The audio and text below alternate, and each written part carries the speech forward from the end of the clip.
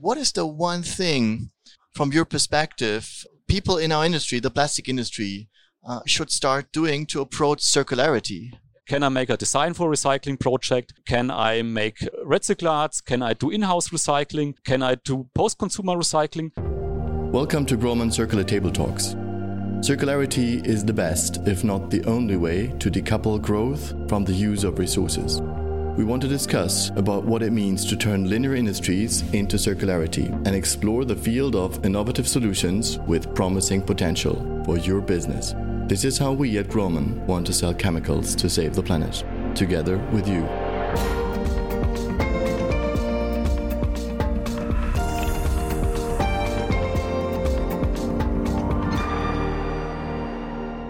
Welcome to this session about designing circularity in plastics, live from K-Show 2022, organized by Groman Group. My name is Florian Groman, CEO at Groman, and today I'm your moderator. My next guest is Dr. Johannes Rudloff from SKZ, with whom we want to go in a deep dive to DIN SPEC 91446. Dr. Rudloff is Head of Material Development, Compounding and Extrusion at the SKZ, the Süddeutsche Kunststoffzentrum, Southern Germany Plastic Center. Johannes, thanks for being with us today. Yeah, thank you for the introduction. Before we start, could you quickly introduce SKZ to our audience? Yes, as Europe's largest plastic institute, SKZ, has been providing practical solutions for the plastic industry along the entire value chain for more than 60 years. In addition to research and development, the SKZ offers testing and certification services for the quality assurance of materials and products, congresses and courses, for the training of specialists and managers, as well as certification of management systems, in example, to ISO 9001. Thereby, the SKZ is supported by a powerful network of more than 400 companies. Wow, impressive. Picking up from our previous talk with Malte Schön from the EKV Institute, we would like to explore deeper the new norm DIN SPEC 91446, aimed at the classification of recycled plastic based on data quality levels. Now, Johannes, DIN SPEC 91446 talks about these data quality levels, or DQLs. What exactly are data quality levels? Could you explain this a bit further to us? Yes. So as the name implies, data quality levels are gradients in the quality of data available for a recyclate. In the norm, this is defined as a specific combination of known characteristics of the material. These characteristics are classified as information or as properties. Properties have to be validated by a specific method. Thus, for example, the material type PE and the packaging form in a big bags are informations. The viscosity or the density can be properties. Very interesting. So, and how are these DQLs collected? DQLs have a level ranging from 1 to 4, where a higher number expresses a higher data quality. So to achieve a given DQL, a certain amount of characteristics is needed. Furthermore, for the highest DQL, specific properties like the viscosity are mandatory, and it's defined how these properties are determined. So who is determining the DQLs can be very different depending on who is interested in the DQL classification. Most likely, material manufacturers, suppliers or distributors will classify their materials into appropriate DQLs according to the characteristics at hand. To meet customer requirements, the amount of available characteristics can continuously be increased. The individual information and properties must then be calculated or measured according to further standards. Finally, all characteristics are collected and written down in a product information or data sheet. Great. So what advantages can deeper DQLs offer, and what benefits can recyclates have with a flat or constant DQL? Yeah, so as DQLs increase, the information of the material becomes more defined. For example, by determining the viscosity, it can be assured that the material is processed well.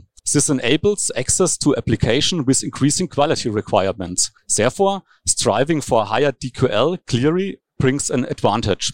At the same time, however, the required or needed efforts increase with the target DQL. So you have to make more effort to achieve DQL4, like you have to do to achieve DQL1. So not every supplier can guarantee a narrow viscosity range for their recyclates with changing feedstocks. But this even might not be necessary for products with lower quality targets.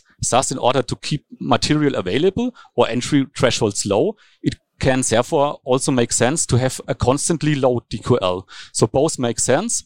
High DQLs for high quality products, low DQLs for starting with recycling and getting growth in the market. So that makes it much more simpler to find the right recyclate for you. Yeah. So in my view, the main advantage of DQL is that such distinctions are only made possible by DQLs in the first place. Great. Can recyclates from post-consumer waste be taken into account? Because a lot of our customers ask us that, and we're curious what you think about it. Yes, absolutely. DQLs are not limited to a specific material stream. The level of the DQL does not say anything about the quality of the material at first. It just says how much data are available. But with a higher DQL, however, the probability is higher that I can recognize whether the material quality fits my requirement. So if I have a DQL of 1, it's quite hard to say is it possible to make a high quality product out of it because I don't have a lot of data. But if you have a DQL of 4, I can look at a fully filled data sheet. And so the expert can say, yes, this material will suit my expectations or won't suit my expectations. Much easier. Yes, I simply have more information and properties available based on which I can make decisions. And how can a recycler or recycling entity achieve this highest possible DQL of 4? Huh? Yeah, by continuously measuring and documentation their parameters defined in the standard according to a specific procedure. Of course, it's quite hard to do it from startup. But there, for example, recyclers can also get support by their customers, by their partners in doing so. And ultimately, we as institute can, of course, provide services like measuring the viscosity for a supplier. And so they can continuously grow and get higher DQLs. Cool. So let's a little bit look into the future. What could be a further development of DIN SPEC 91446 look like? And you know, some hurdles might be still there. Yeah. So how to overcome that in the future? Yeah. So I think there are two fields of action here. So one is a further development from an industrial standard to a real norm standard, which is a little bit a higher quality of standard. But I think there's a big first step done by using this standard, by applying this standard, and then we will learn what is good in the standard, what is bad in the standard, or what doesn't fit at the moment. And with growing experience, we can redefine and improve the standard and make a full-fledged standard out of it. And second is mainly also a continuous adaptation to the industrial requirements. So if we see one property is really important, we can make this property mandatory also for DQL of 1, for example, or for DQL of 2. And so we will get better and better in applying this standard. Cool. So to conclude, what is the one thing from your perspective people in our industry, the plastic industry, should start doing to approach circularity? Yeah, I think they should start today to think about which project can I do with recycling in mind. So can I make a design for a recycling project? Can I make recyclates? Can I do in-house recycling? Can I do post-consumer recycling?